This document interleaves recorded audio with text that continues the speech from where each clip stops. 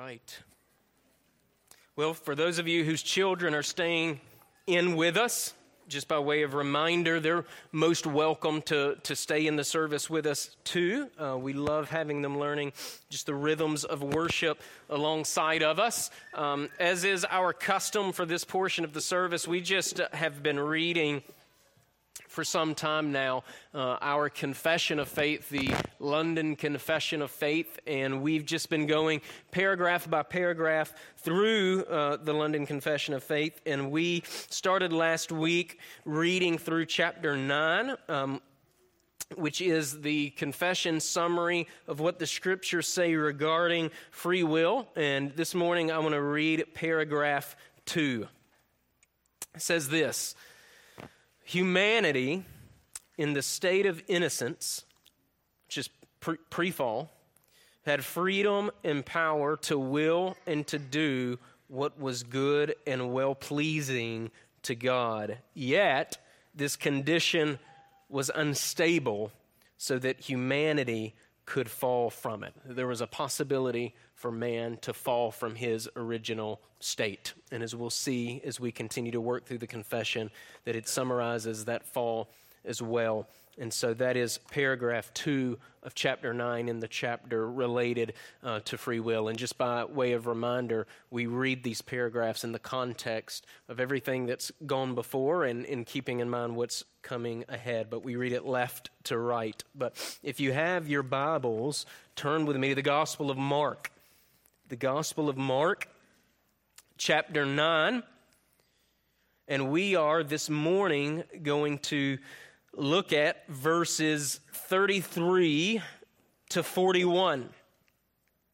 Verses 33 to 41. This is immediately following, and I'll say this just by way of reminder more in a moment, but immediately following the second plain teaching of Jesus about the nature of his messianic mission. And so let's pick up verse 33. John Mark, he penned these words under the inspiration of the Spirit. The Spirit of God has preserved it for us so that we can have confidence that what we are reading is everything that God wants us to read. But the Scriptures say this: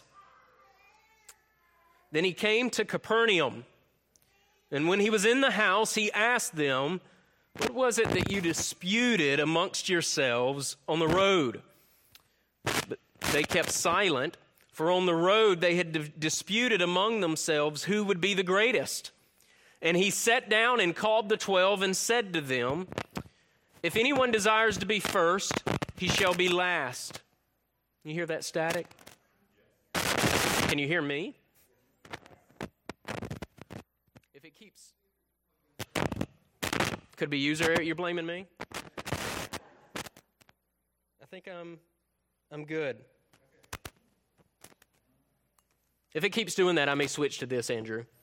All right, we'll pick up verse 34. But they kept silent, for on the road they had disputed among themselves who would be the greatest. And he sat down, called the 12, and said to them, "If anyone desires to be first, he shall be last of all and servant of all." Then he took a little child and set him in the midst of them. And when he had taken him in his arms, he said to them, "Whoever receives one of these little children in my name receives me. And whoever receives me receives not me, but him who sent me." Now John answered him, saying, "Teacher, we saw someone who does not follow us casting out demons in your name, and we forbade him because he does not follow us." But Jesus said, "Do not forbid him, for no one who works a miracle in my name can soon afterward speak evil of me. For he who is not against us is on our side. For whoever gives you a cup of water to drink in my name because you belong to Christ, assuredly I say to you, he will by no means lose his reward." Let's go to the Lord in prayer. God, we thank you again for your word. We thank you that it's living and active. We thank you, God, that there's passages that we can be so familiar with, but because your Spirit because of the nature of your word. God, it can penetrate our hearts, convict us, challenge us, encourage us, shape us. And God, we ask that that would be the case now. And Lord, we look this morning to Christ, who is our Savior. And as we're going to talk about more, we also look to Christ, who's our example. He's our Savior and our example. How we should live.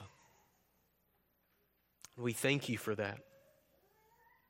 And so, Lord, I pray that everything that we consider this morning, particularly as it relates to serving, God, that we would consider this staying tethered to Christ, staying tethered to the reality that it's His works alone that have justified us and that keep us. And we pray this in Jesus' name. Amen. Well, let me zoom out just for a moment, because I want us to notice a pattern, and I will, Lord willing, I'm going to bring this back to your attention when we hit another passage coming in chapter 10. But if you remember, last week we spent time considering Jesus's his second plain teaching in Mark regarding the nature of his first Advent ministry, right? That the Son of Man must suffer many things, that he must die, and that 3 days later he'll resurrect. This is a ministry, if you will, his first Advent ministry. The first Advent ministry of Jesus is a ministry of descent. It's a ministry of humility, a ministry of giving of oneself. And it's contrasted this morning with the pride of the apostles, right? Quote, who will be the greatest is what they're arguing about, what they're wrestling with. Right? We saw when Jesus first plainly taught about his sufferings and death that it was immediately followed by Peter attempting to rebuke him. Right? We saw that back in chapter 8, verses 31 to 33. In chapter 10, and again, we're going to revisit this, but when we get there, but in chapter 10, we'll see Jesus give another plain teaching about his coming suffering in verses 32 to 34 of chapter 10, and it's immediately followed by James and John asking Jesus if they can sit at his right hand and at his left hand in glory. Right? And this all happens after Jesus teaches them that the path of following him is the path of the cross. Right? It's the path of the cross. So there's this pattern that we see with Jesus on the one hand, who's humble, right? Losing his life for the redemption of his people. And then we see that immediately followed up, this pattern of immediately being followed up by this pride in this self-exaltation of the 12 apostles. Okay, so our passage this morning, it's more critical than we may think upon just first considering it, because it begins to clue us into this pattern, right? It's the Spirit showing us what was going on in the minds and in the hearts of the 12 apostles that contributed to the spiritual dullness that we talked about last week, right? We see what it is, some of what's going on underneath that contributed to the unbelief. We see what's going on underneath that contributed to their shock regarding the nature of Jesus' messianic mission, right? We see what was going on as it related to their inability to cast out the demon that we saw a couple of weeks ago, right? And what we see is that it had to do with their desires. It had to do with what was going on in their hearts. Now, look at the text with me just as we think through this together, okay? First, we see, if you're looking at the scripture with me, first we see that Mark, he opens this paragraph, he opens this section up for telling us that this all happened while the apostles and Jesus were on the road to Capernaum, but we only learn about what was this argument that was taking place after they arrive, and they arrive at what Mark puts as the house, probably Peter's house, as we have seen his home as a sort of base, if you will. And they're going to remain, just by the way, they're going to remain in this house through to verse 50. Now, Matthew's account of this, and both Matthew and Luke record this for us, but in a more shorthand way. Mark actually gives us the most detail, but Matthew's account says that the apostles asked Jesus who would be the greatest in the kingdom of heaven. We see that in chapter 18, verse 1.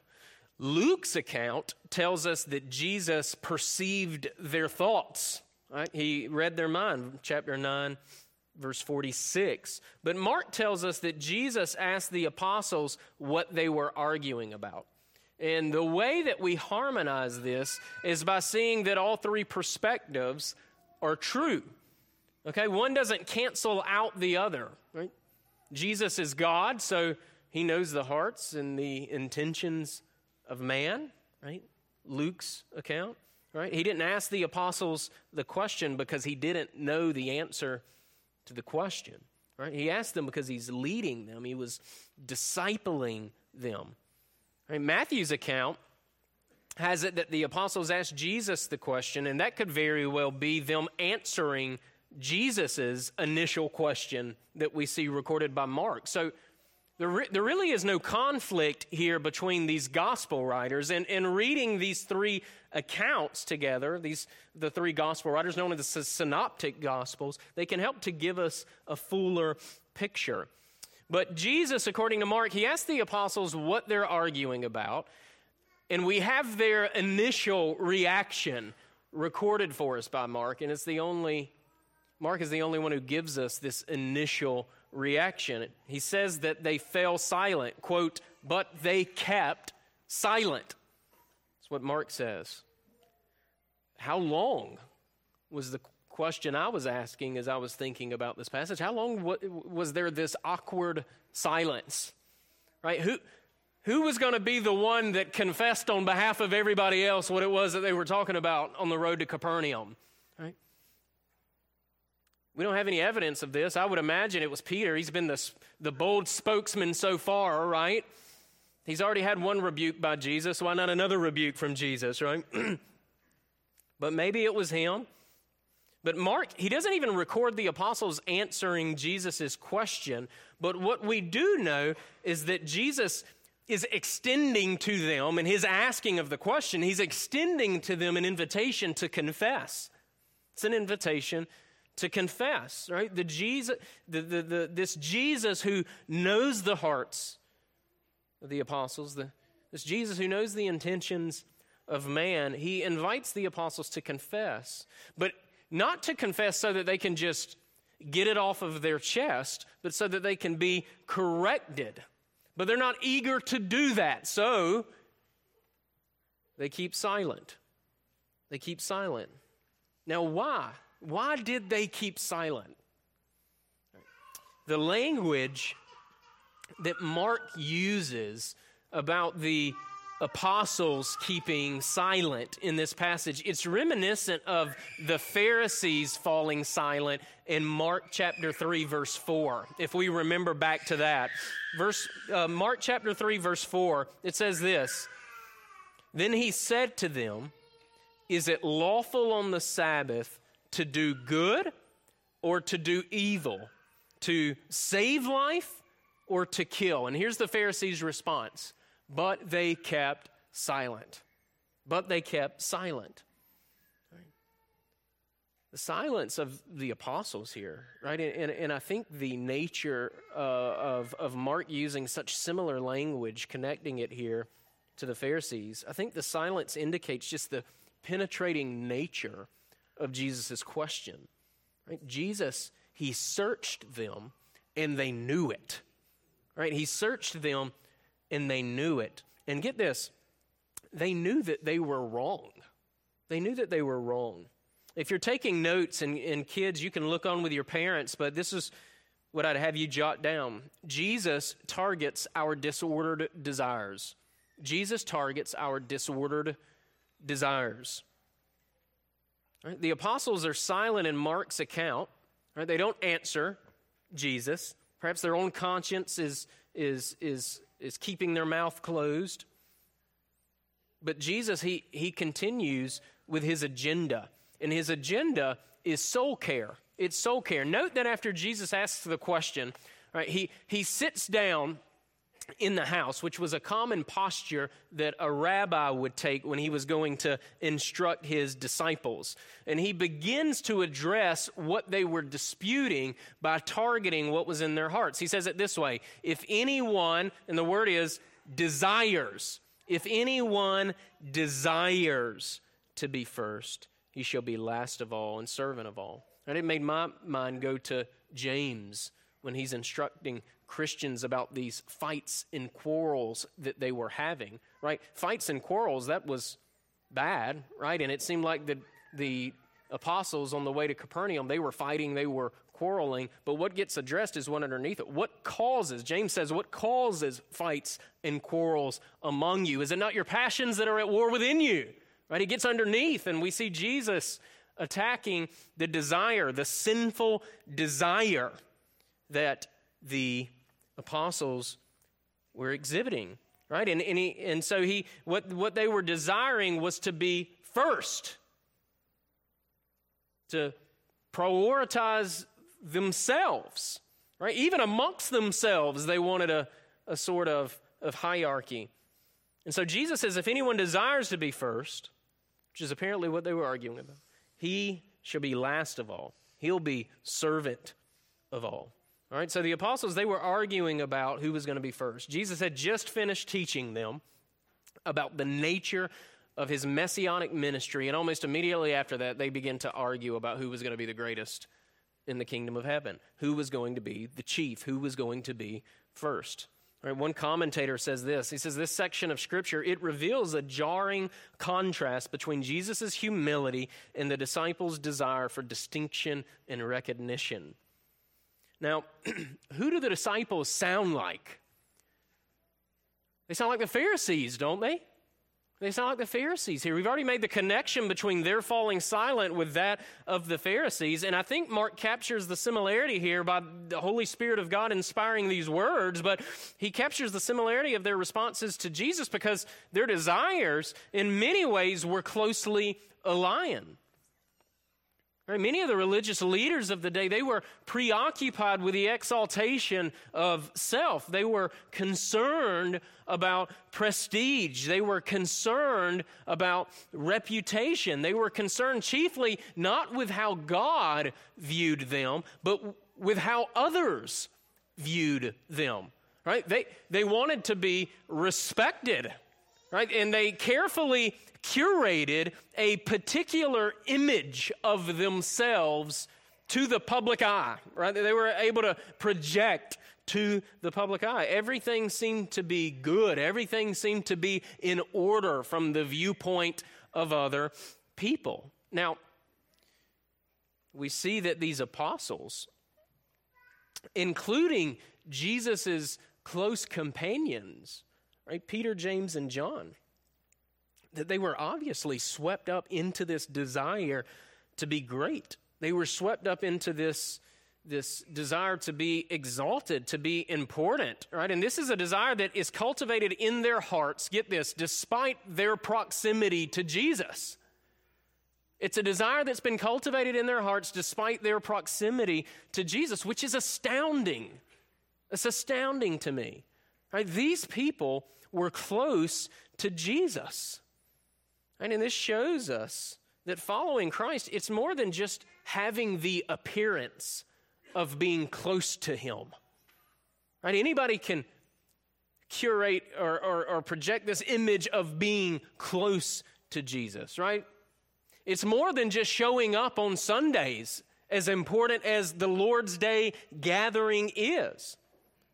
It's more than just a verbal assent, right? Our hearts, our desires, what's on the inside has to be captured and subdued by the gospel of God.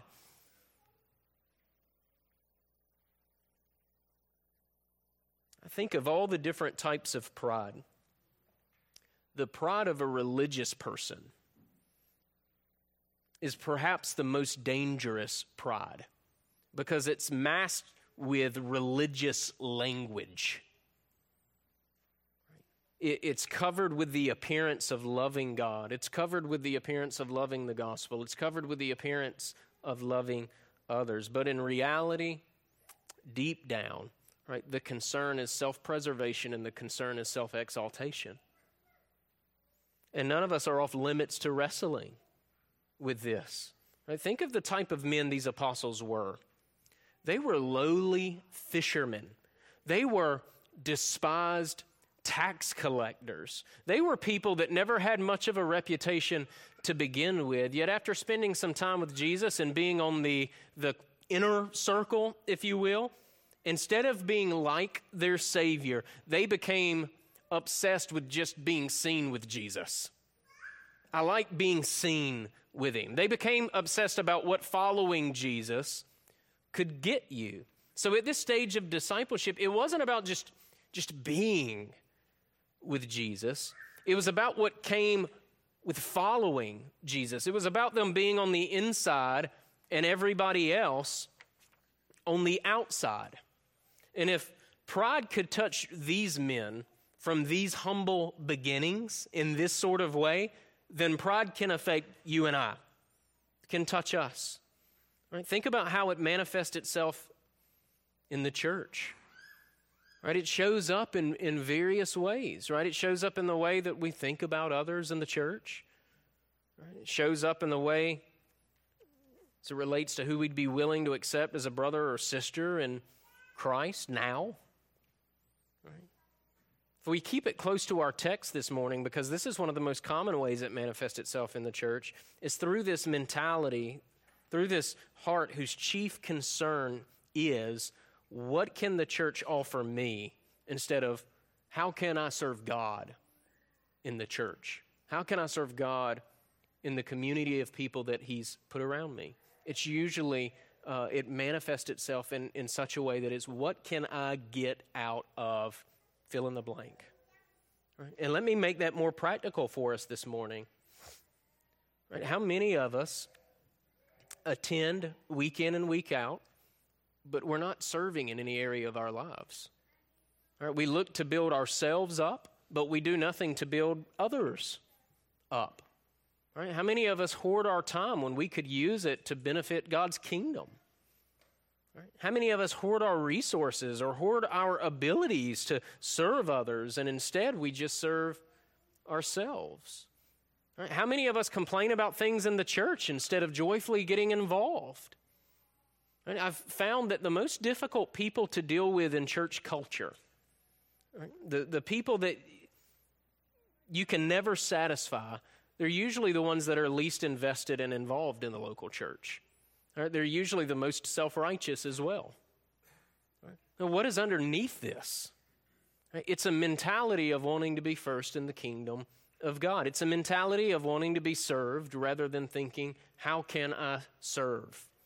Right? Jesus had strong words for the Pharisees, who much of their ministry, and again, it wasn't all of the Pharisees, but it was a large enough amount of the Pharisees that, we tend to see every time they come up, conflict between them and Christ. But he had strong words for these Pharisees, these religious people, these religious leaders that fostered this desire and sin of the people around me exist to serve me versus I should serve God by serving other people.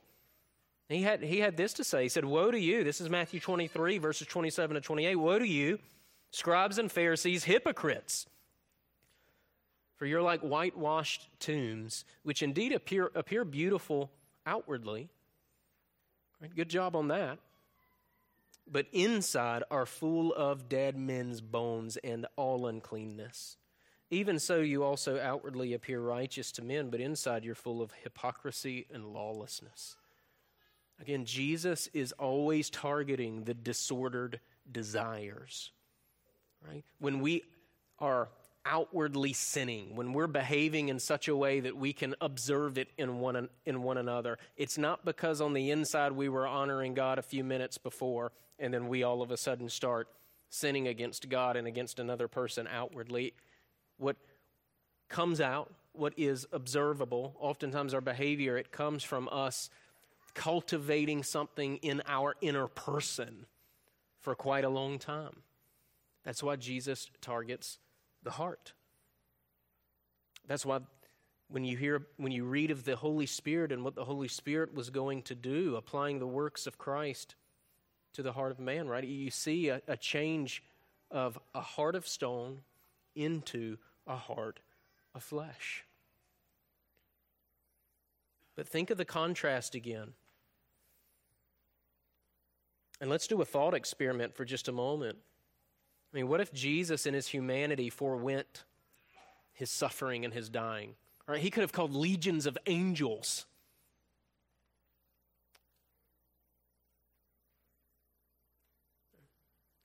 And as we've seen over these last few weeks, and as we would confess as Christians, Jesus is the only innocent person, truly innocent person to have ever suffered, right?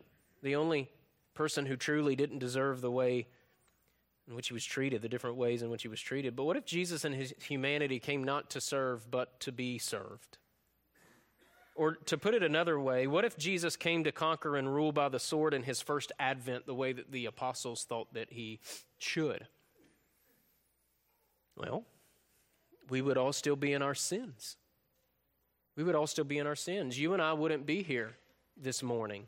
The Apostle Paul in Philippians chapter 2, he articulates for us the humility of Jesus and how the humility, the servant nature of Jesus led to our redemption. And as he does that, he tells us at the same time to adopt the mindset of Christ. Flip over with me just quickly, Philippians chapter 2, or you can look up here on the screen.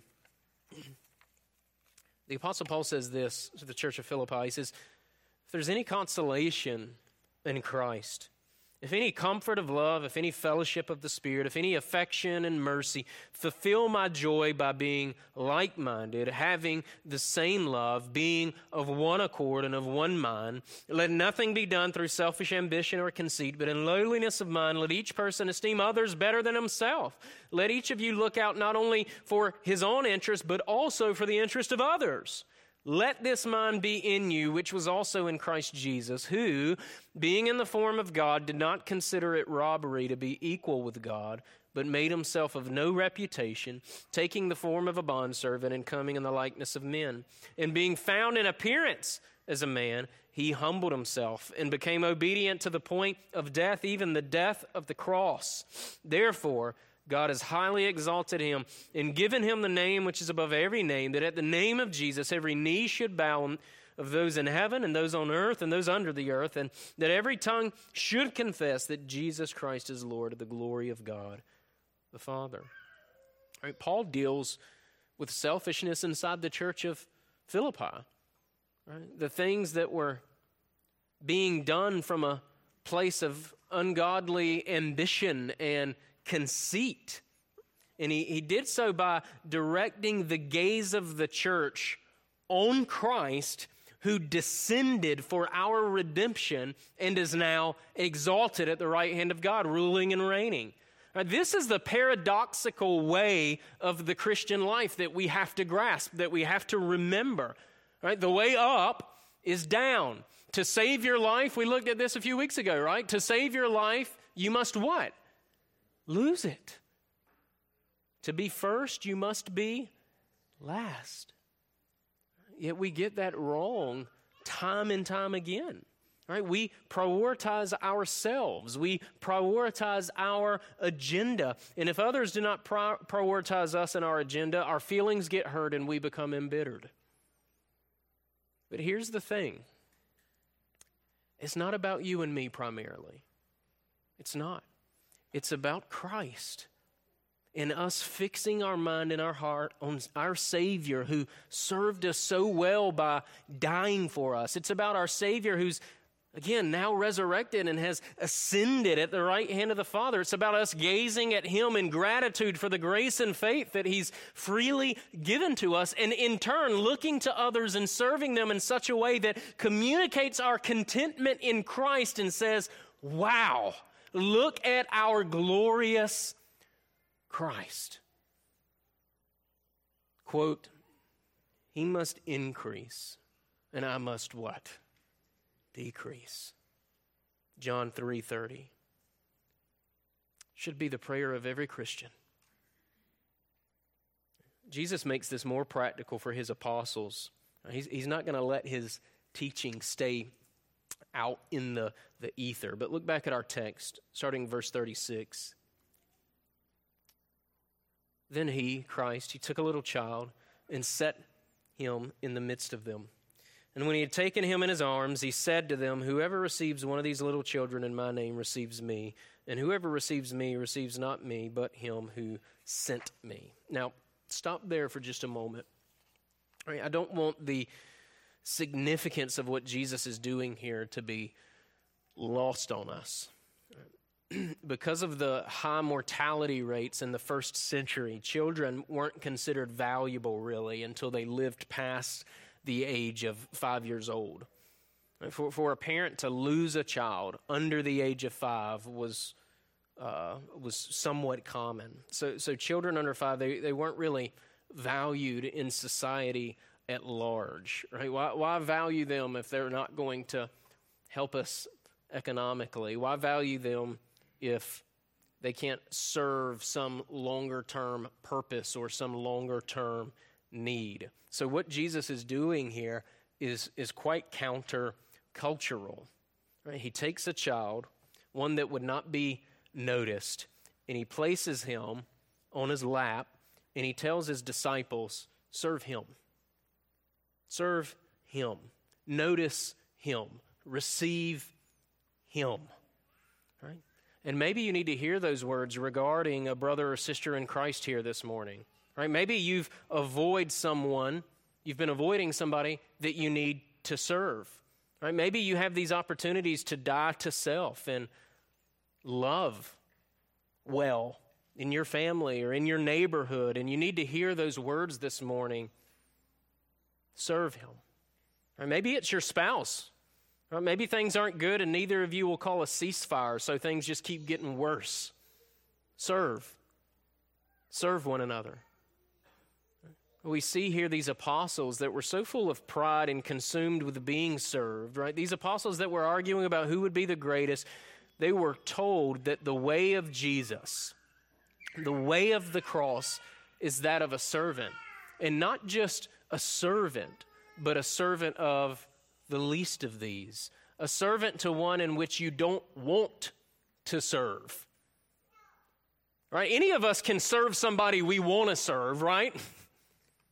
It's not what Christ is teaching about here.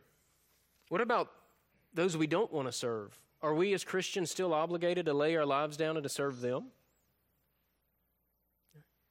And we see how well this harmonizes with other passages. For instance, taking Jesus' teaching about his coming again in judgment, he says this, when the Son of Man comes, and I think it's up here, Matthew 25 here, when the Son of Man comes in his glory, and all the holy angels with him, then he will sit on the throne of his glory. All the nations will be gathered before him, and he'll separate them one from another as a shepherd divides his sheep from the goats. And he'll set the sheep on his right hand and the goats on his left. Then the king will say to those on his right hand, come, you blessed of my Father, inherit the kingdom prepared for you from the foundation of the world. For I was hungry, and you gave me food. I was thirsty, you gave me drink. I was a stranger, you took me in. I was naked, and you clothed me. I was sick, and you visited me. I was in prison, and you came to me. Then the righteous will answer him, saying, Lord, when did we see you hungry and feed you, or thirsty and give you a drink? When did we see you a stranger and take you in, or naked and clothe you? Or when did we see you sick or in prison and come to you? And the king will answer and say, assuredly I say to you, insomuch as you did it to one of the least of these, my brethren, you did it to me. Again, this very countercultural message, right, of ministering to those who perhaps would be avoided in this society. there's a close association between the church seeing herself as a servant to the least of these and its connection to Jesus. Right, both of these passages, this Matthew passage, the Mark passage, both of these teachings here, right, they get to this. Right, to receive the least of these is to receive Christ, and to receive Christ is to receive the Father. Or to put it another way, to serve the least of these is to serve Christ, and to serve Christ is to serve the Father, since Jesus and the Father are one. Now, is this Jesus teaching a works-based salvation? Right? Do we serve so that we can have right standing with God? Absolutely not. Right? We know from the totality of Scripture that it's by grace alone, through faith alone, in Christ alone, that we're saved. Right? We look to Jesus alone as our Savior, and at the same time, we look to Him as our example, as we've noted in the writings of the Apostle Paul. Right? What we see in these teachings is Jesus putting our focus on those that we often do not want to engage with. Right? And that's pride-crushing, to have to engage with people that we don't want to engage with. Right? Those that we seek to avoid. Right? That's where you need to serve. That's who you need to serve. And this gets us to the second point this morning, and I'll make this point much quicker. But God-focused humility is a remedy for pride. God-focused humility is a remedy for pride. Now, that's the only way that we can walk the path Jesus has called us to walk. We have to stop focusing on ourselves and instead focus on our triune God, and this in turn produces humility. Right? And then just two specific areas. We need humility and service. Right? If we're gazing at the Lord rightly, by His Word, according to the illuminating power of the Holy Spirit of God, it will in turn motivate us to serve those that God has sovereignly placed in our path. Right? That's a natural outworking. So instead of being self-consumed, instead of constantly wanting to be served, we become others-focused. Let me put it another way. Being God-centered makes you others-focused in a sustainable way. Being God-centered makes you others-focused in a sustainable way. Right? Being God-centered, it frees you up to love others in a way that honors Him and in turn produces a deep, abiding joy in your life. Why does it give you joy? Because God's designed it this way. Right? It's how His world works best. You come to serve. You come to help in the name of the triune God. You don't do it for recognition. You don't do it because you're trying to manipulate someone. You don't do it because you're trying to get some outcome from them. You do it because your joy in the Lord, your contentment in the Lord drives your serving and loving of other people. J.C. Ross says this: flesh and blood can see no other way to greatness than crowns and rank and wealth and high positions in the world. The Son of God declares that the way lies in devoting ourselves to the care of the weakest and lowliest in His flock. And the second thing, we need humility in service. Secondly, we need humility in how we view, and we've been getting at this the whole sermon this morning, but just to make it clear, we need humility in how we view our brothers and sisters in Christ. Right, look back at our text one final time, particularly verses 38 to 41. And just as Jesus finished this teaching about how His disciples are to serve, John, he speaks up. And what he says is so disappointing. Right? As I was reading it, I get to that part where John talks, and I'm like, what are you doing? Right? In my own pride, not seeing that I've done that a million times. But John speaks up and says this: John answered him saying, "Teacher, we saw someone who does not follow us casting out demons in your name, or who does not follow us casting out demons in your name, and we forbade him because he doesn't follow us." Jesus said, "Do not forbid him. For no one who works in a miracle in my name can soon afterwards speak evil of me. For he who is not against us is on our side. For whoever gives you a cup of water to drink in my name because you belong to Christ, assuredly I say to you, he will by no means lose his reward." Now, I hope the irony is not lost on you here. Right? John forbade, and the other apostles forbade a man from doing what we had just read about a few weeks ago that they couldn't do. Right? This unnamed man was casting out demons in the name of Jesus. The apostles, just a few verses earlier, were unable to cast out a demon. Right? And in just a short time since, their inability to do that, which should have produced humility, right, in their pride, they're rebuking a man for successfully casting out a demon in the name of Jesus. And this is the interesting part. They didn't do this because he wasn't following Jesus. It's not what our text says. Our text doesn't say that he was not following Jesus. The man was invoking the name of Jesus. The apostles forbade him because he wasn't following them. Look at the text again with me in verse 38. We forbade him because he does not follow us. Us. He wasn't on the inner circle. Again, notice the irony. Jesus and the apostles were always in conflict with the approved religious leaders who sought to discredit them and to tell them to cease and desist because they weren't authorized to minister. They weren't a part of the approved list. And what do we see the apostles doing if not the same thing? Right? This man wasn't a part of their inner circle, the approved list, so they rebuked him. They didn't approve of him. He wasn't one of them. Not truly. And the passage is very similar to what Moses experienced in Numbers chapter 11, verses 27 to 30.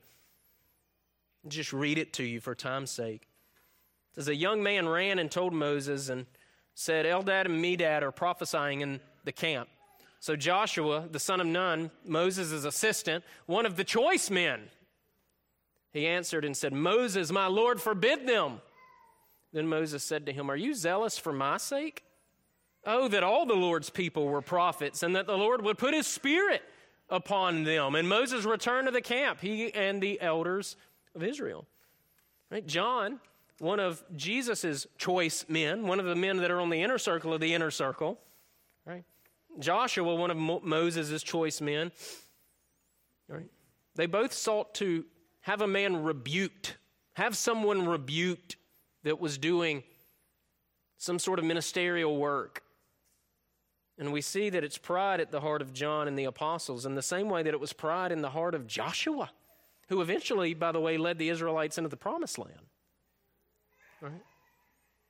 And Moses tells Joshua, are you zealous for my sake? In other words, this isn't about me. This isn't about me. This is about you. Right? Joshua was envious of someone else in ministry. And so were the apostles. They were envious that this man had success in casting out a demon. It was further evidence just of their hardness of heart, their unbelief, their pride. And instead of humbling themselves, they rebuked the man. And Jesus says, don't rebuke him. He says that the one that isn't against us is on our side. Paul says something similar, 1 Corinthians chapter 12, verses 2 to 3. Quote, therefore I make known to you that no one speaking by the Spirit of God calls Jesus accursed, and no one can say that Jesus is Lord except by the Holy Spirit. And pride, it's a nasty thing. It clouds our judgment of other people. It oftentimes is the very thing that drives our judgments of other people. And it causes unnecessary divisions amongst people that will spend an eternity together. So the questions before us: does the gospel shape our view of others? Do they need to be conformed to Christ in order to have fellowship with you, or do they need to be more conformed into your image? What sins disqualify them from fellowship with you? You think, sure, they can be forgiven and reconciled to God, but functionally they are going to be estranged from you. What about the success of other brothers and sisters in Christ, whether that be spiritual success or success with particular goals that maybe you've had for yourself but you haven't achieved? Are you happy for them, or are you envious of them because you want to be exalted? Right? We need, all of us collectively, we need humility. We need to stop angling on how best we can exalt ourselves. We need to get off of this path of self-preservation, and we need to fix our gaze instead on Christ and walk in God-centered humility. And a practical way that we can do this is by serving those we want to avoid. And here's an aid to help us foster humility. We all deserve an eternal hell. We all deserve an eternal hell. There's no room for pride at the judgment seat of God. Even the seemingly most moral person this side of eternity inherits peace with God by sheer grace. So we need to look to our resurrected Savior in gratitude and allow that to shape our view and allow that to shape our service to other people. I'll leave you with this quote, and then I'm going to pray.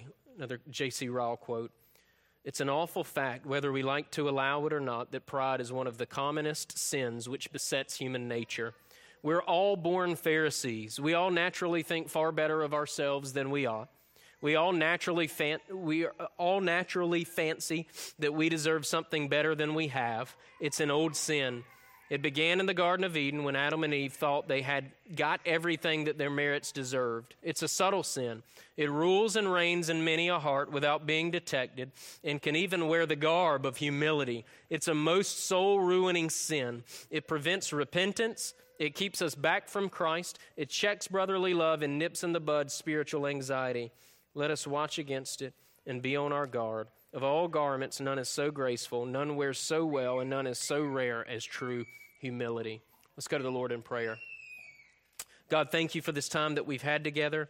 Lord, we ask that you would grant us humility, that you would grant us a deep abiding joy in you, and that in turn that would shape the way we love and serve others. And we pray this in Jesus' name.